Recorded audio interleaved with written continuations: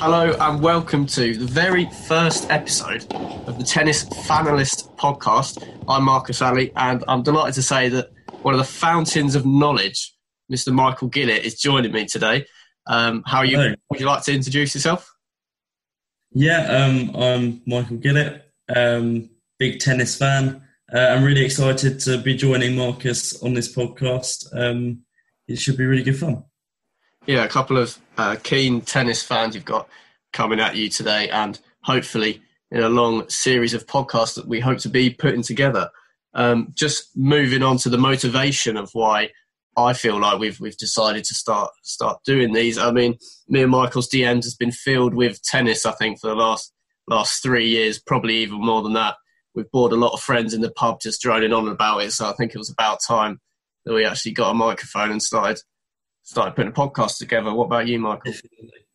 Yeah, no, I relate to what you said about the pub when we start talking about tennis and we start getting eyes rolling around us with people who aren't so much interested. But yeah, that's essentially the reason why I want to do it as well.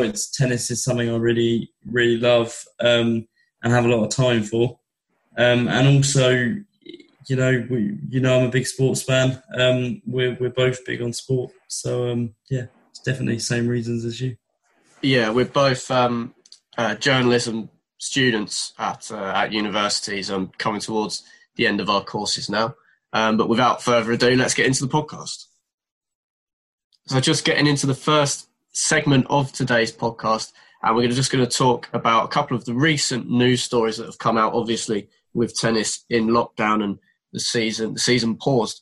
Coming out a couple of days ago, Frances Tiafoe, the American player, tested positive for coronavirus.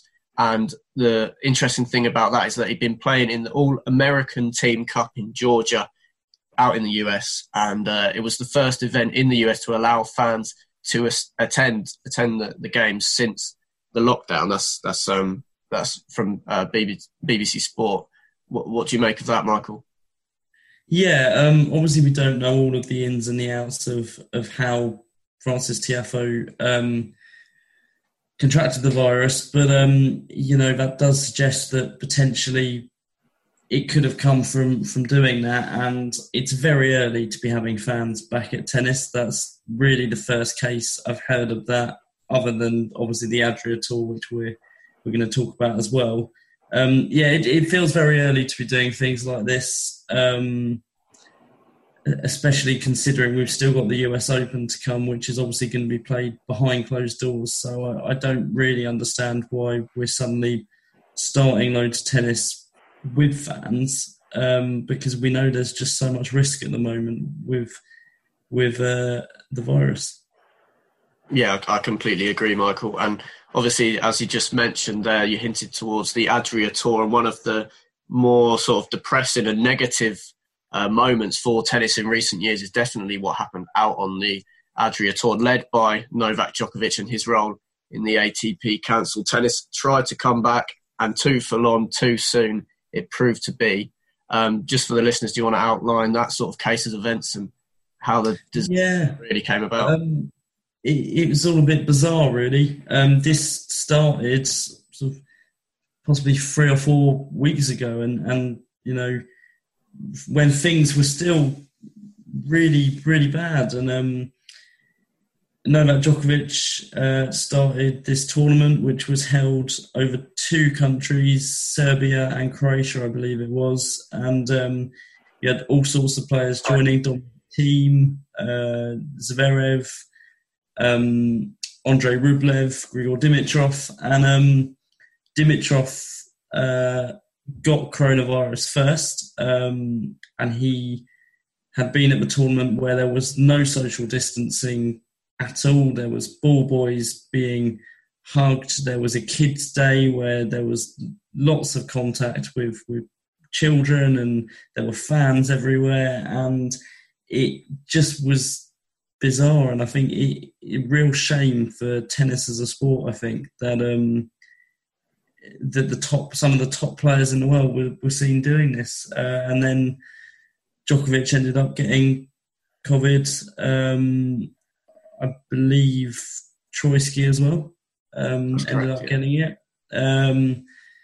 It's just and Marin Cilic I think was okay, but it's bizarre, and I think it's a shame, especially for someone like Djokovic, who's seen as such a big role model in tennis, and he's really not given the sport a brilliant image there.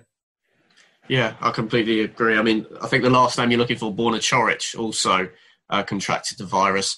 But I mean, it's just a real bad look, sadly. And obviously we as tennis fans just don't want to be seeing anything like that. There's been so much scrutiny looking back on how sport could possibly return in things like this. And obviously you're saying about the US Open being played behind closed doors and making it seem a bit strange that they're having fans back in countries like the USA.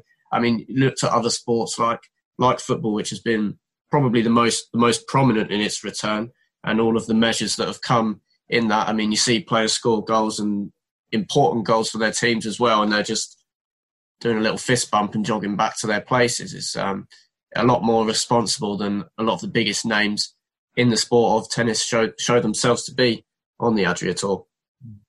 And I think if you told me at the beginning of this pandemic and us talking about sport returning, if you told me that football players and were going to be generally more responsible than tennis players, I would have been quite surprised. But unfortunately, that's been the case. And I think tennis has got to be a little bit ashamed of itself, because there were some big players playing at that tournament. Yeah, so moving away from the doom and gloom, that part is over with for now. We're going to get into the return of tennis, and obviously the US Open has been announced to be behind closed doors, as I've already said, and it's going to start on the 31st of August. What are your thoughts on the little rejig of the calendar there, Michael? Yeah, I think it's interesting. I believe, I might be wrong, but I believe the US Open hasn't moved at all, and I think that it's just stayed where it would have been. But yeah, I think it'll be interesting. I think out of the 4 Grand Slams, the US Open arguably has the best atmosphere on its courts. It plays loud music. There's lots of noise, and so I think without the fans, it's going to be quite an interesting one. It's the Grand Slam where most upsets tend to happen, and I think the fans really do play a big part in that. So I think tennis at that level without fans is going to be interesting. I personally wouldn't have minded if it hadn't gone ahead at all. I'd say that with a heavy heart, because obviously I'm desperate for major tennis to come back. But I think it could be interesting. I think I watched a lot of the Battle of the Brits, which we'll come to later, and after a while you do kind of forget that it's behind closed doors and you can get invested in it. So I'm hoping the US Open will be good and successful. Yeah, I think it will be a success. I mean, I think from the viewer's sort of perspective, even though obviously we're watching a lot of sport behind closed doors, it is the standard that you care more about than the atmosphere. It is, are you getting those great winners? Are the players still celebrating just as much? It'll be whether we can, without the handshakes and without the geeing the crowd up, enjoy that side of the game just as much as we were used to. For sure. And I think, obviously, bearing in mind what we have just spoken about, it's going to be absolutely vital that the US Open get this right. Because tennis, as we've already said, has had a lot to be ashamed for at times, and this is a massive tournament and there's a lot of pressure to get this right, because if the same thing happens as what happened on the Adria Tour, if that happens at the US Open, there is many more players involved, there's many more nations involved, and it could be really, really damaging for tennis. So I think the organisers are really going to have a lot of pressure on them, and they need to get this right. And I really hope that the Adria Tour events, in a way, could be a blessing in disguise, and actually could really stress to the players and the organisers how important this needs to be taken. Moving on to some action on the court, and of course the Battle of the Brits took place towards the end of June, one of the most refreshing forms of tennis that we've seen to come back from the break in the season, ending up, due to injuries, having 10 British players to watch over on Amazon Prime, of course. Michael, you took in a lot of it. What were your initial thoughts on the competition itself? I really enjoyed it, actually. I wasn't too sure at first. Obviously, coming into what we've already spoken about, tennis without fans, I wasn't massively convinced by it, but I did really enjoy it. It was actually 8 players it started with, and then Jack Draper pulled out before the tournament started, and Jay Clark also got injured, so there were 2 replacements. But it was essentially it would have been the top 8 Brits in tennis, and as I say, Jack Draper, the youngster, 18-year-old, pulled out, which was a real shame because I was really excited to see how he got on against the likes of Dan Evans, Kyle Edmund, and Andy Murray, of course, back on his return, which was really good to see, and he did very well. Yeah, I think we all as tennis fans are intrigued by Jack Draper. Having seen him get to that Wimbledon boys final a couple of years ago, he definitely is a name we want to keep an eye on from a British point of view. One of my takes from Battle of the Brits was that it sort of fills a hole in the calendar, I feel. Sort of in England, people are sort of obsessed with tennis for about 2 weeks of the year when Wimbledon's on, and then it feels like there's just nothing on in between then. Sometimes we have the odd Davis Cup run and something like that, but I feel like a sort of feel-good tournament. They've got the players on the mic during the game. Seeing the likes of Paul Jubb in the tournament and just young players who are coming through, you can hopefully see what the future names are. I mean, there's been a lot put on Andy Murray. Obviously, he's got a knighthood and stuff. But who's our next player after Andy Murray that's going to push for those slams? Anyway, moving on to a bit more of your insight, Michael. What did you think was the best match that you saw at the tournament, and who sort of surprised you? Best match of the tournament was without a doubt Dan Evans and Andy Murray's semi-final. This is the top-ranked British player in Dan Evans against probably the greatest British tennis player of recent time, possibly of all time. Andy Murray, on his comeback, hadn't played since November last year when he beat Talon Griekspoor at the Davis Cup finals. So it was a real good thing to see Andy Murray return, and that match was brilliant. Murray actually won the first set against Dan Evans 6-1, which was a real surprise because I'd watched nearly all of Evans's matches before that, and he played some really good stuff. And I thought Evans was going to get past Murray a bit more comfortably, but Murray was really impressive. First set, he actually served, I would go as far as saying Andy Murray was serving some of the best stuff I've actually seen him serve, which is really impressive considering he's on his comeback. Evans won the second set 6-3, and then with the slightly unique format that they're doing at the battle, they did at the Battle of the Brits, Evans won a super tiebreak, which is a tiebreak to 10, instead of playing a third set, and Evans won that tiebreak 10-8. So it was a really close match, but I think although Murray lost the match, really encouraging for Murray, who went toe-to-toe with Evans, who is having a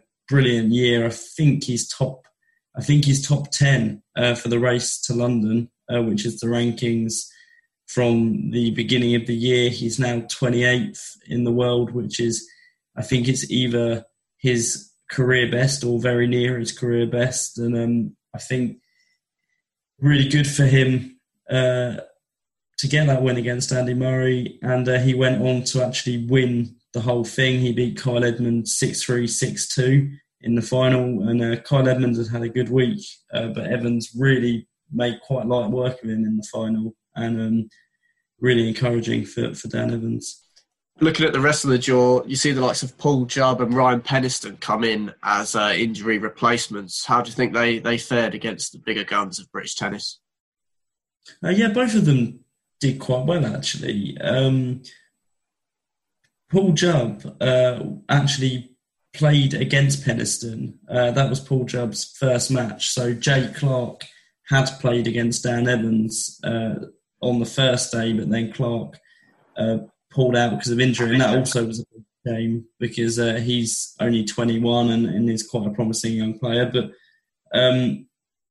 Paul Jubb played Penistone, who was Clark's replacement, and he beat Penistone, who is ranked about nearly 150 places higher than Jubb. Jubb is only 20 and he's ranked 519th in the world.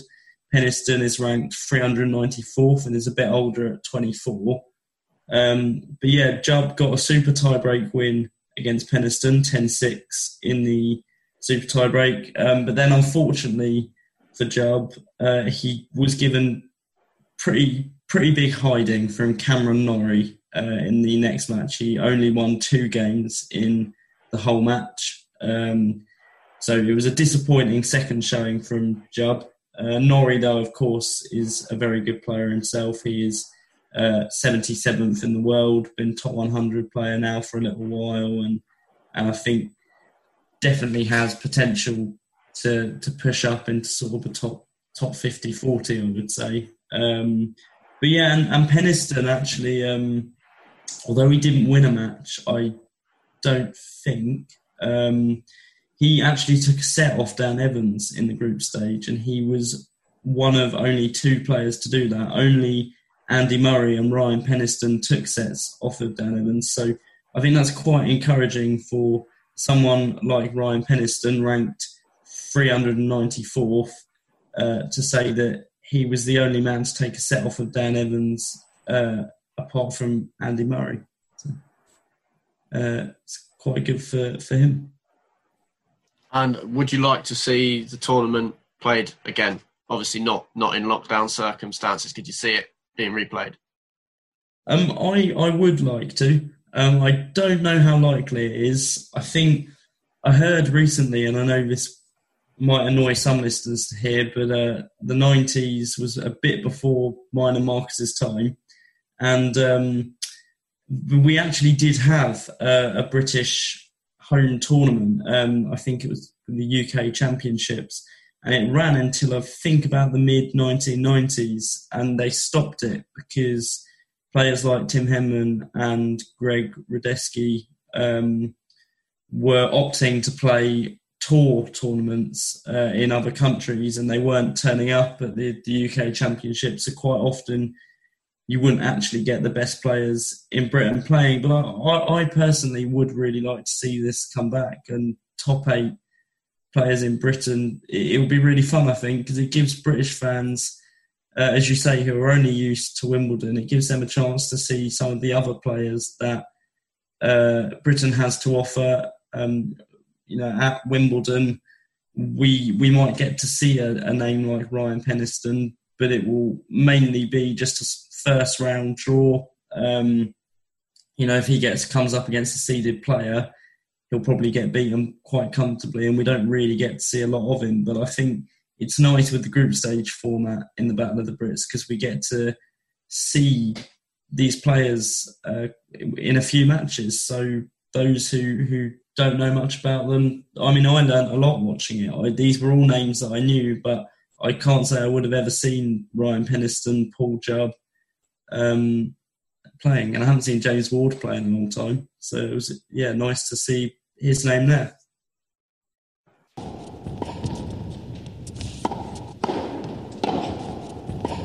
In this section of the pod, we want to look at the winners and losers of the coronavirus break in tennis. Obviously, an inconvenience for all involved. However, we're just thinking who could it work out as maybe benefiting them in the future, and who is getting rather unlucky. So we're just going to go to and fro. We'll start off with the winners. Michael, who would you like to kick it off with? I've gone for quite a few young players for my winners. So I'm going to say someone like Stefanos Tsitsipas. It's really hard to know because we don't know how their training is going. We don't know how they're doing. We literally do not know who's going to be good when they come back. But I think for players like Stefanos Tsitsipas, Alexander Zverev, who haven't really had a look in at the Grand Slams yet, I think it really gives them a chance to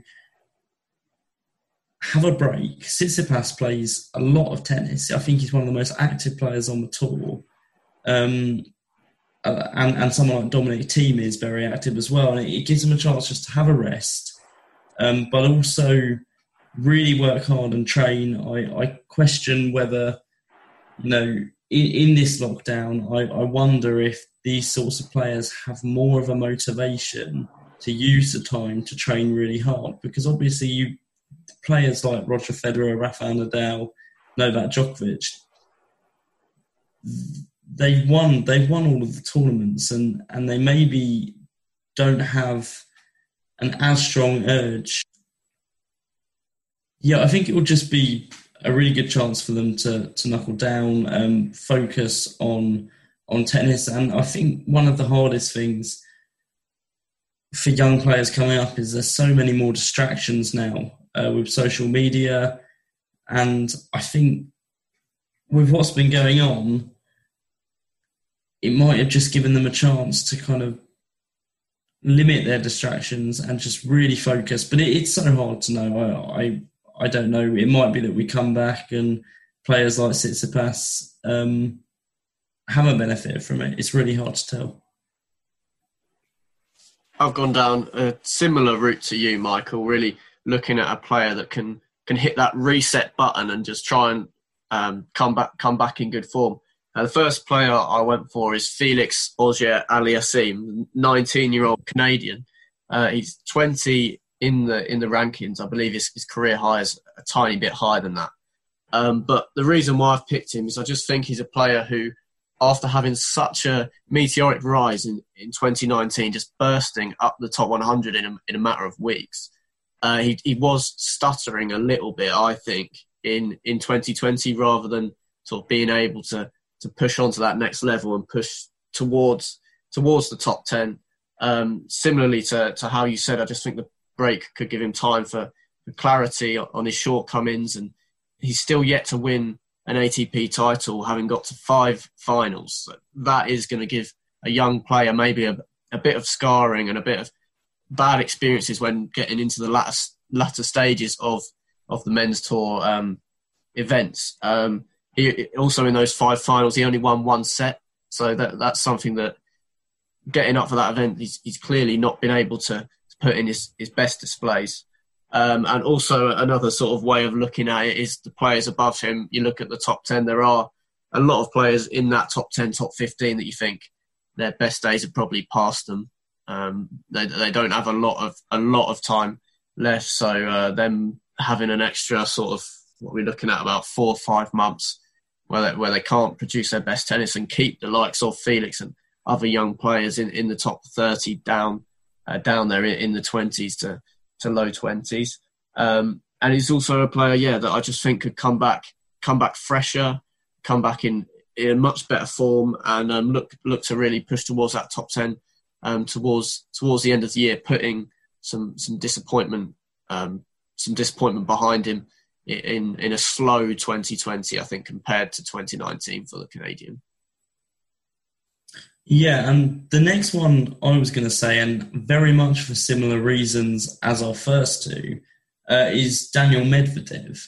And another reason why I think him, as well as the ones that we've covered for the young players, is that he doesn't really benefit too much from the clay court season. I can't really remember him doing anything massively impressive on clay. I might be wrong in that. But he's also a winner in the sense that tournament like the US Open is still going ahead, because he got to the final of the US Open last year, narrowly lost to Nadal, put out a really good performance. He's a very good hard-court player, Medvedev, and I think I think his career high is, I don't know if he's been number 4, he might, but he's definitely been top 5, 6, and I don't think he's had the start to the year that he would have wanted, considering he had such a brilliant end to last year. And I think if we're talking about winners in terms of this situation, I would say Medvedev, because he still isn't missing his favourite tournament, which is probably the US Open. Whereas for those players who are very good on a clay court, they're obviously going to be missing out massively because their greatest Grand Slam, well, it actually is going ahead. It's going ahead in September, but they missed it at the time and it normally is, and they've missed clay court tournaments like Monte Carlo and Rome. Yeah, I completely agree. Medvedev would have a good chance to sort of fully focus on the US Open, which he came so close to winning, of course, in 2019. I've gone for Mr. Controversial Nick Kyrgios as a potential person to benefit from the pause of the 2020 ATP Tour. One of the reasons I've gone for that is I feel he's at a bit of a crossroads in his career.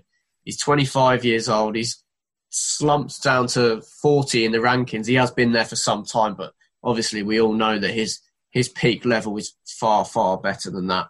And I'm just thinking, will Kyrgios miss tennis? I mean, he doesn't seem to be enjoying it. He gets angry so much. He clearly loves a bit of basketball. He says he plays FIFA before he plays tennis. So it sounds like he has other passions. I also think he's probably such a big personality. He's probably huge on social media that the guy could actually be famous without tennis. The amount of crazy stuff he gets up to, and obviously he's a really good entertainer on the court and off it at times. So yeah, I was just thinking it's a bit of a crossroads.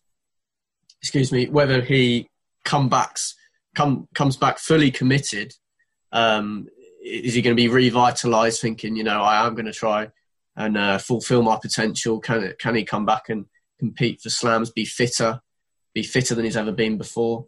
Or will he just continue to be a sort of exhibition type player, still be an entertainer, but more like more extreme than a Gael Monfils, but more of a crowd pleaser and a serious tennis player that wants to fulfil their potential at all costs? So have you put Kyrgios as a winner there or a loser? Yeah, winner. Okay. Yeah, I think Kyrgios is a very interesting one. I must say he's not actually a name I thought much about when I was doing the winners and losers. And now you've said that, I can't decide in my head if he is a winner or a loser. I think, if anything, I'm actually going to disagree with you and say it might hinder him because I do think he is so distracted. And I do wonder if maybe he hasn't used this time as well as he could, but time will tell. I really hope he is a winner because I think, like most people, really enjoy watching Nick Kyrgios. You get the good, the bad, you get the ugly and the brilliant tennis. But I think it's going to be very interesting to see how it affects him. I really hope he can benefit from it because watching Kyrgios at his best is a really good thing for tennis. And watching him at his worst is certainly not a good thing for tennis. Yeah, moving on to my third and final winner or person to benefit from the break if they utilise it well. This guy's a bit more unknown. It's Spanish, more of a clay court player, of course, which of course is even more controversial, me saying him as a potential winner. It's Jaume Munar. I'm saying this because I think the 23-year-old has really, really dropped off, particularly in his ranking, but even his levels on the court in the last year. In May 2019, he reached his career high of 52. Coming up to May, he was 105 in the world. And I just think he's a player that showed a lot of promise when he first came out. He beat David Ferrer at the French Open, I believe it was. And he sort of is in that mould, a sort of smaller guy with great running. And he just showed a lot of potential. He's only 23 still. He took part in the first Next Gen finals in 2017. And so obviously went on to push the top 50, as I've said. So I just think he's another player that needed the break to sort of hit that reset button, refocus, and just look into what helped him have that success earlier on in his career and what he's lost since in his slide down the rankings. So yeah, that's one of the angles I've taken, is just how the players are going to try and manipulate the break to their advantage, and what players could potentially do that the best, and Jaume Munar is my last selection.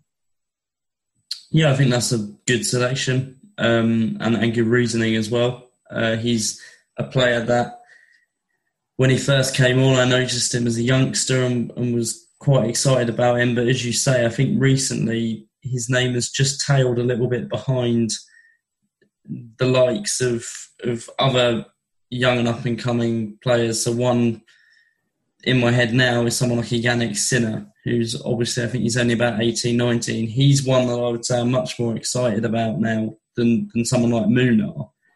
So yeah, I think that's a good point. It could be quite useful for someone like Munar, because he hasn't been brilliant recently, and as we say, as you've said about others, pushing that reset button, I think that could be quite useful for him. The third and final winner that I will say, I've gone for Denis Shapovalov. Another fairly young player, I think about 21, I think. Another young player, 21 years old. And he was having not a brilliant start to 2020. He lost in the first round of the only Grand Slam that's been played so far, which was the Australian Open. He lost in 4 sets to Marton Fucsovics. I'm not sure if I say that 100% correctly. It's a good effort.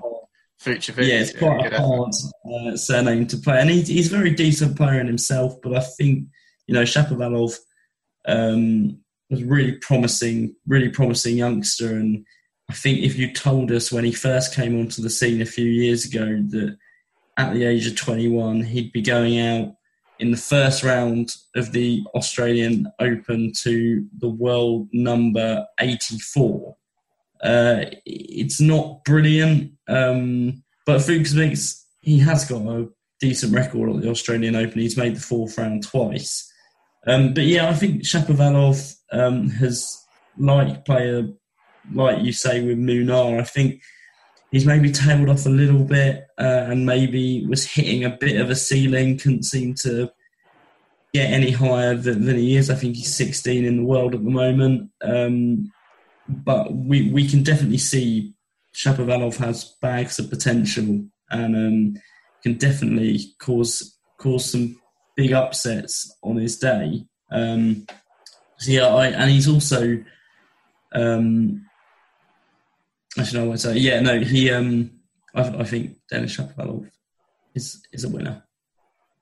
Yeah, similarly, we've gone down the route of looking at players that have sort of age on their side rather than against them. So I'm just going to kick off the players that we think the coronavirus lockdown came at a bad time for. And the first player I've got down for this is Cristian Garin, the Chilean world number 18.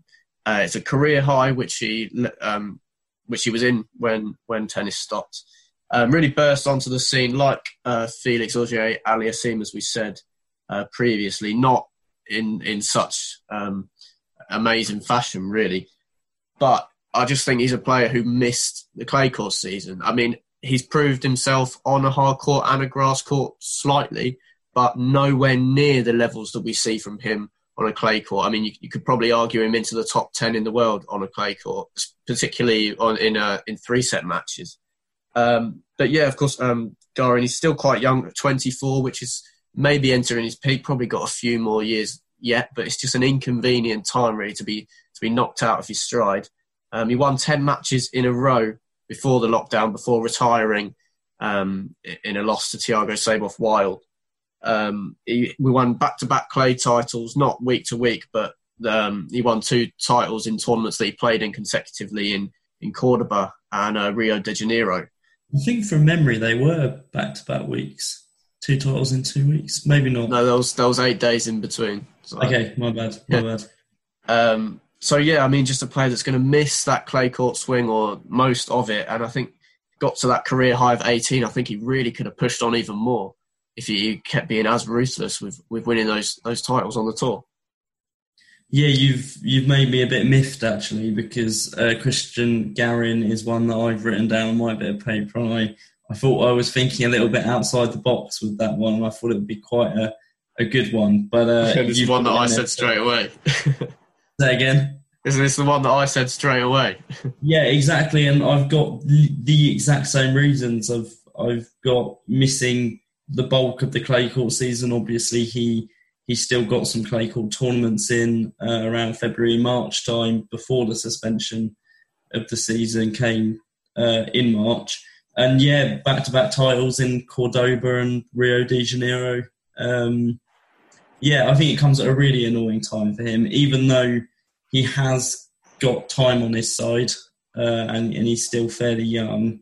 I think it would have been really interesting to see him at the French this year, but then obviously the French is going ahead in September, so hopefully he's using it to his advantage, like we've been saying with the young ones, and maybe we will see some good tennis from him at the French Open. Who have you got first up on your losers list then, Michael, to combat, of course, Christian Garin, who you also had? I've pipped you to the post there with him. So this one is a player we've already talked about, and it's Dan Evans, the Brit. And although I think winning the Battle of the Brits would have been really good for him, it was very good for his confidence. He'll be very pleased because he played brilliant tennis there. I think watching him play there made me realise how much of a loss I think it is to Dan Evans. He is 28 in the world at the moment. He's now 30 years old, so he's entering the final, perhaps 5 or 6 years of his career, depending on how long he plays for. And he's been playing some fantastic tennis this year. As I said earlier, he's been top 10 in the race to London. Yes, I think this has just come for a really inconvenient time, like we were saying with Garin for Evans, because he was really at the height of his game and he hasn't so much got time on his side now, 30 years old. You question maybe whether he can improve on what he's doing now as he goes into his 30s, because it is harder. But, you know, what have we seen with the big three? Hopefully Evans, for his sake, can still improve. But yeah, I think watching the Battle of the Brits just made me realise that it is a shame, because Evans is playing fantastic tennis at the moment, and it would have been brilliant if he could have played that tennis on the tournaments where ranking points were included in, and then just climb the rankings. And I think he would have been really good to watch at Wimbledon this year. He's not got a bad record at Wimbledon. He's got to the third round twice. Last year he beat the 18th seed in the second round, who was Basil Ashley from Georgia. And he lost in 5 sets in the third round to Hao Salzer. And he would have played Nadal in the fourth round. So I think it would have been really good to see him at Wimbledon this year, because he is playing the best tennis of his career. Yeah, you've done me on that one as well. I had Dan Evans written down. Similar reasoning to you. I was going to say he had that 1 year ban in 2017, so he's running out of time. That contributed to that, you could say. And yeah, we've just definitely seen the best tennis we have from Dan Evans this year. He's beaten the likes of Andrei Rublev, Karen Khachanov, David Goffin and Alex de Minaur all this year. Really players in that sort of between 10 and 30 in the rankings, looking to make that next step, and Evans has proven that he can beat them on his day. Just to finish off my selections for the losers from the coronavirus break, and it's arguably the greatest player of all time, Roger Federer, at 38 years old. He keeps proving me wrong, though I doubt him. I have to go on record and say, sadly, I can't see him winning another slam. Obviously, he came so close at Wimbledon last year. I think he had match points on his serve before Djokovic came back. And obviously, Wimbledon won't go ahead this year, so that is his favourite Grand Slam, possibly his favourite tournament ever that he's missing out on. and at 38, surely nature is going to have to apply to this freak of nature at some point. You could say in Federer, he can't be competing for slams in his 40s, surely, eh? Yeah, I completely agree with that, and it's a big, bold statement to make on our first podcast. We are setting ourselves up to be laughed at big time when he goes and wins the US Open next month. But I do question whether Roger Federer sitting at home with his family, does he have the motivation that people like Dominic Thiem, who got so close to winning the Australian Open, Daniel Medvedev, who got so close to winning the US Open, these players have not won Grand Slams yet. And if they are not more motivated sitting at home than Roger Federer, then they should be, because Federer is arguably the greatest male player of all time. He's won everything. And you do question at 38 years old, when you're given this break, is Federer going to be out on the court as soon as he can, practicing every minute as soon as he can? And I'm not sure if he will be. I think Roger Federer quite possibly, just relaxed in lockdown and was, he's happy with where he is in his career. He's achieved so much. And I think I do question whether he would have the same motivation as some players, but I'm prepared to be proved wrong. Yeah, is that all the players you've got down? No, I've got a few more. Go for it. Yeah, so I've got a few more players who I think have lost. I'll go through them fairly quickly, but one player that I'll go through in a bit more detail is Gael Monfils, I've written. He was having a fantastic 2020. He's third in the rankings from the beginning of January. He's third in the race to London. He's 33 years old, so he hasn't got time on his side. He won back-to-back titles in Montpellier and Rotterdam this year, and then the tournament after, he lost in the semi-final to Djokovic and took him to 3 sets.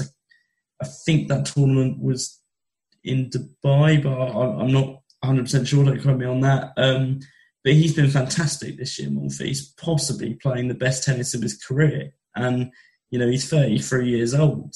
And I think this has come at a really annoying time for him. He joined with coach Liam Smith, not to be confused with Leon Smith, who was the British Davis Cup captain. But their partnership together has been going really well. And I think Monfils it's just come at a bad time for him, because like with players like Federer, has Monfils got the motivation to be out on the court straight away and practicing when he's at 33 years old and he's done a lot already? But he was quoted after winning one of those titles. I can't remember if it was either Montpellier or Rotterdam, but he was quoted saying that he still believes that he could win a Grand Slam. And that's a big statement. I'm not 100% sure if Gael Monfils will win a Grand Slam, but this has to be a hindrance for him. I completely agree. And I think the resurgence of Gael Monfils these last couple of years, for me, since I've been following tennis, have been the first where he's really been able to prove his fitness on a consistent basis. This particularly 2019 and the start of 2020, the quality of Gael Monfils' tennis has been mind blowing, and the consistency of that. He's just been able to sustain that level, which we didn't see in so many years before. Yeah, we really didn't see that level of consistency from Monfils, like you say. But yeah, he's been really good this year. The other players that I've written down for losers, I'll sort of group them together. I've got Sam Querrey, John Isner and Kevin Anderson, and I've grouped them all together because they're 3 players that love Wimbledon. And obviously Wimbledon isn't going ahead this year. Querrey has beaten Djokovic at Wimbledon. Kevin Anderson, obviously a former finalist at Wimbledon. that these players all love the grass court play, and they all haven't got time on their side. They're all in their 30s now, coming towards the ends of their career, and I think it would be a real shame for them, because then their next chance to do well at Wimbledon, which they've always got a chance of doing, but their next chance now isn't going to come for another year. And at the ages they're at, a year is a long time. And I think those three have definitely missed out with Wimbledon not being on.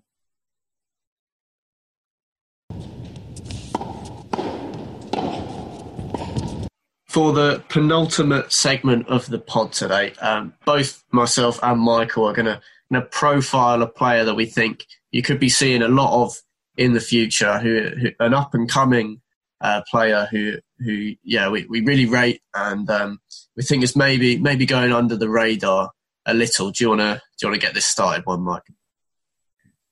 So I've gone for Brazilian player, not the easiest name to say, Thiago Seyboth Wild. He's only 20 years old. He's ranked just outside the top 100 at 114th in the world. But I think he is one that we should look out for coming up as we progress, as the seasons continue. He won a title earlier this year. He won the title in Santiago.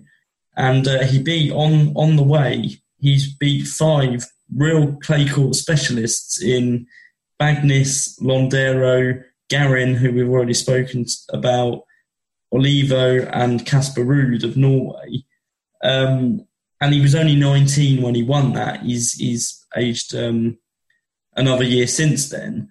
But I think he's definitely one that we should watch out for. He's coached by Hal Zveč. I'm not sure if I say the surname exactly correctly, but he's a Brazilian coach who formerly has coached Thomas Bellucci and Fleiro Soretta, who are both players who have been inside the top 50.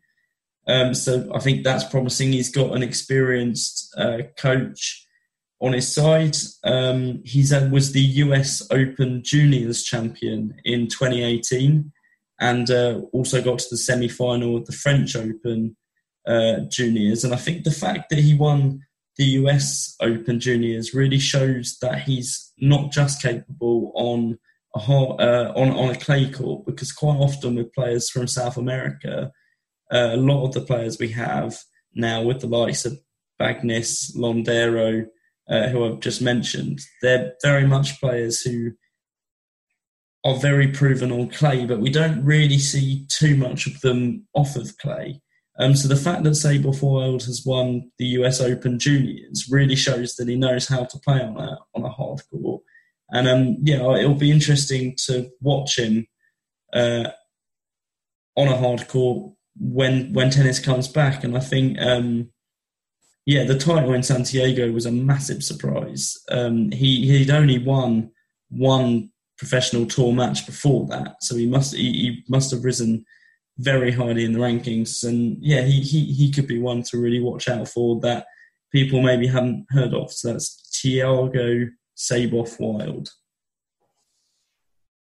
Yeah, that's really good. I mean, I enjoyed watching him win that Santiago title. The player that I'm getting really excited about and who I've really enjoyed watching as he's progressed through the Challenger Tour and onto the main tour now recently, mainly in 2020. And that's Mikael Ymer. He's 21 years old. He's 68 in the rankings. He's from Sweden as well, which is interesting. I mean, they haven't had a top player in a while. I think Robin Soderling's the only name that springs to mind. Bjorn Borg, obviously, but that was a bit before our time. But Soderling is the main name that springs to mind about Swedish tennis. I believe he's the Swedish number 1 at the moment. But it's just his style to watch. I mean, he puts everything into it. Really, really athletic player. Did well in the Australian Open, was very unlucky to lose out in the second round to Karen Khachanov in a 5th set tiebreak, to which he did have match points. So a little gilt-edged there. It was a really good game as a spectacle. And Ymer is definitely one to watch. He broke into the top 100 after winning lots of challenges towards the back end of 2019, as I've mentioned. And just really hit the ground running in 2020 to me, reaching that ranking of 68. He's got an older brother called Elias who isn't quite as good. He's now dropped to 201 in the world, but did previously push the top 100 ahead of his brother. But no, I definitely think this guy could be a top player. And Sweden have found their next man in Mikael Ymer. That's got to hurt a little bit for Elias to be the older brother and leading the Ymer charge into the top 100 so quickly, just to be overtaken by his younger brother. But no, I completely agree on that. And I have to give it to you when you say it's someone you've watched for a long time. I know for a fact that you were mentioning the name Mikael Ymer to me quite a while back. I think possibly back to when he was about 17. I know it's a player that you've followed for quite a while. And he's certainly backing up the promise, I think, at the moment. That result against Hachanov had actually escaped me, but now you said that, I remember that. And yeah, he really does show a lot of promise. So hopefully, as we've talked about with the winners and losers earlier, hopefully someone like Mikael Ymer is really nailing down and getting ready for the return. Yeah, I wouldn't worry about his brother so much, knowing Elias Ymer personally as I do. I know he's not the jealous type, and he'll just be patting his brother on the back on all of his successes, I'm sure.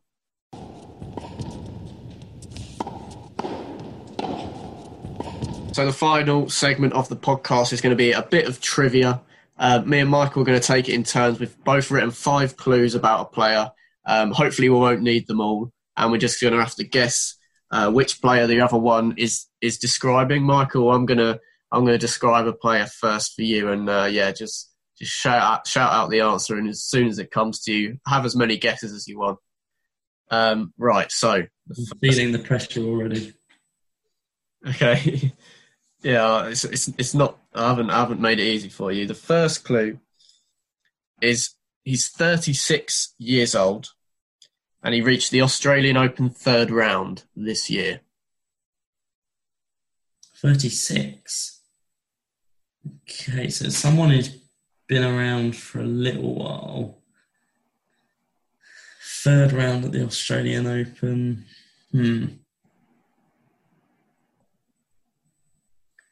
Go for Misha Zverev. Incorrect. Okay. The second clue, this is quite a small clue. He's left-handed. Great. I'm really stumbling, actually.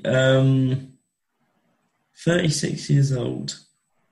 That's thrown me. I'm trying to think. There's not many players that age that are still making third round of Grand Slams. Move on. Next clue. I don't think he's. Actually, I'm not going to say this because I know it's wrong. So go on. Next clue. Okay. Third clue. His best at Wimbledon is making the quarter-final in 2013. 2013. Okay. So just to run back through the cues, you got a 36-year-old who reached the third round at the Australian Open this year.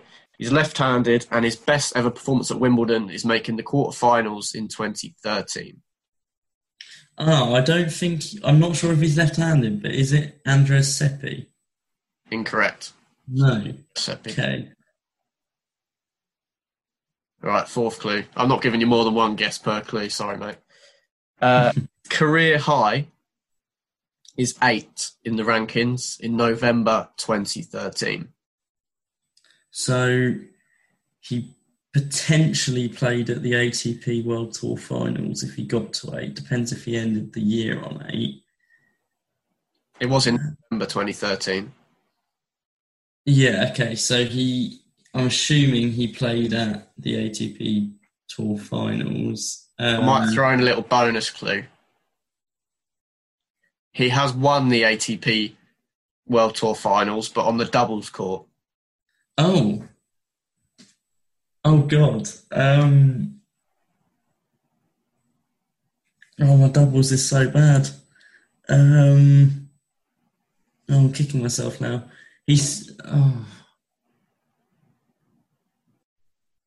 I'm completely stalled. I'm going to kick myself. You got one clue left.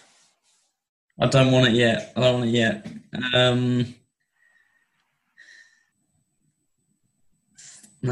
I'm gone. Last clue. Last clue. He's born in Madrid. Okay, so Spanish. 36-year-old, reached the Australian Open third round this year. Left-handed, Wimbledon best of the quarterfinal 2013. Career high of 8 in November 2013. The bonus clue, he's won the ATP World Tour Finals on the doubles court and he's born in Madrid. I've got a Spaniard in my head who is probably about 36, but I'm surprised that he won a doubles title, so I'm cautious about saying it. I'm trying to think of other older Spanish players. I think Rafael Nadal has been higher than 8th in the world. Just a little bit. Yeah, I'll go for it. Is it Fernando Verdasco?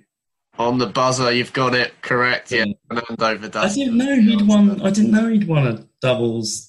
I wasn't sure that he was much. Yeah, I think he's played it for Spain in Davis Cup finals as well. Okay. That's the Who answer. did he win it with? Did you know? No idea. Okay, interesting.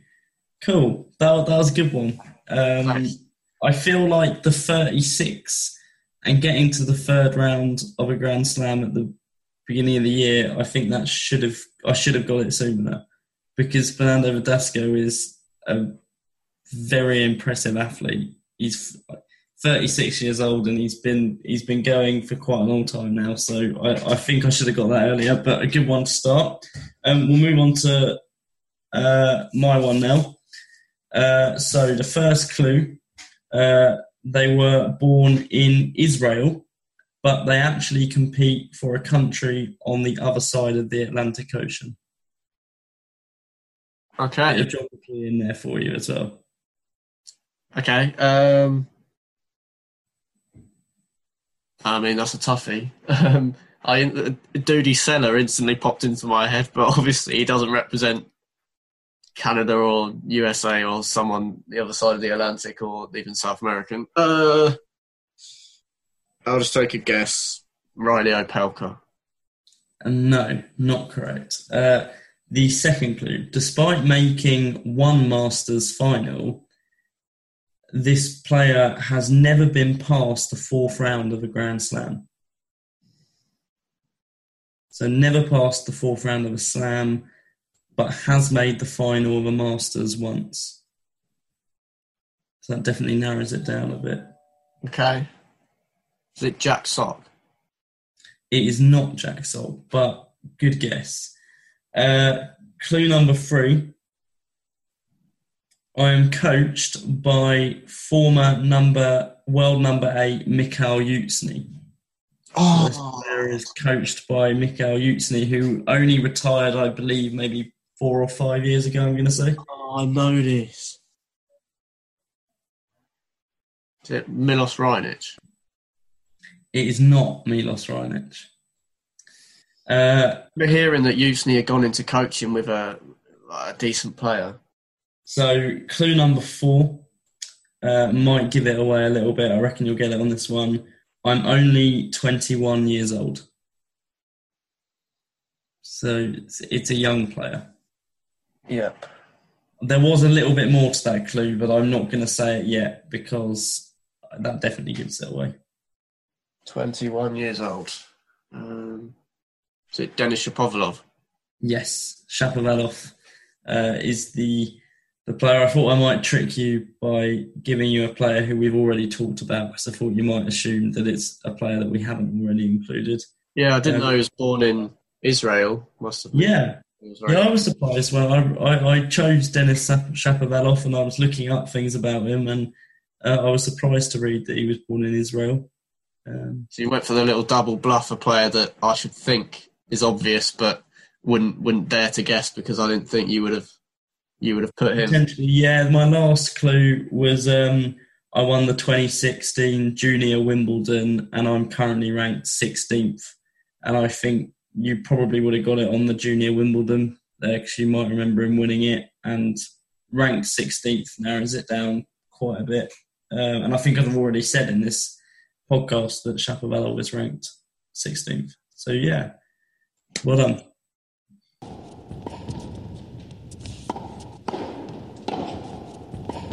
Thanks for listening. That's been the first episode of the Tennis Fanlist podcast.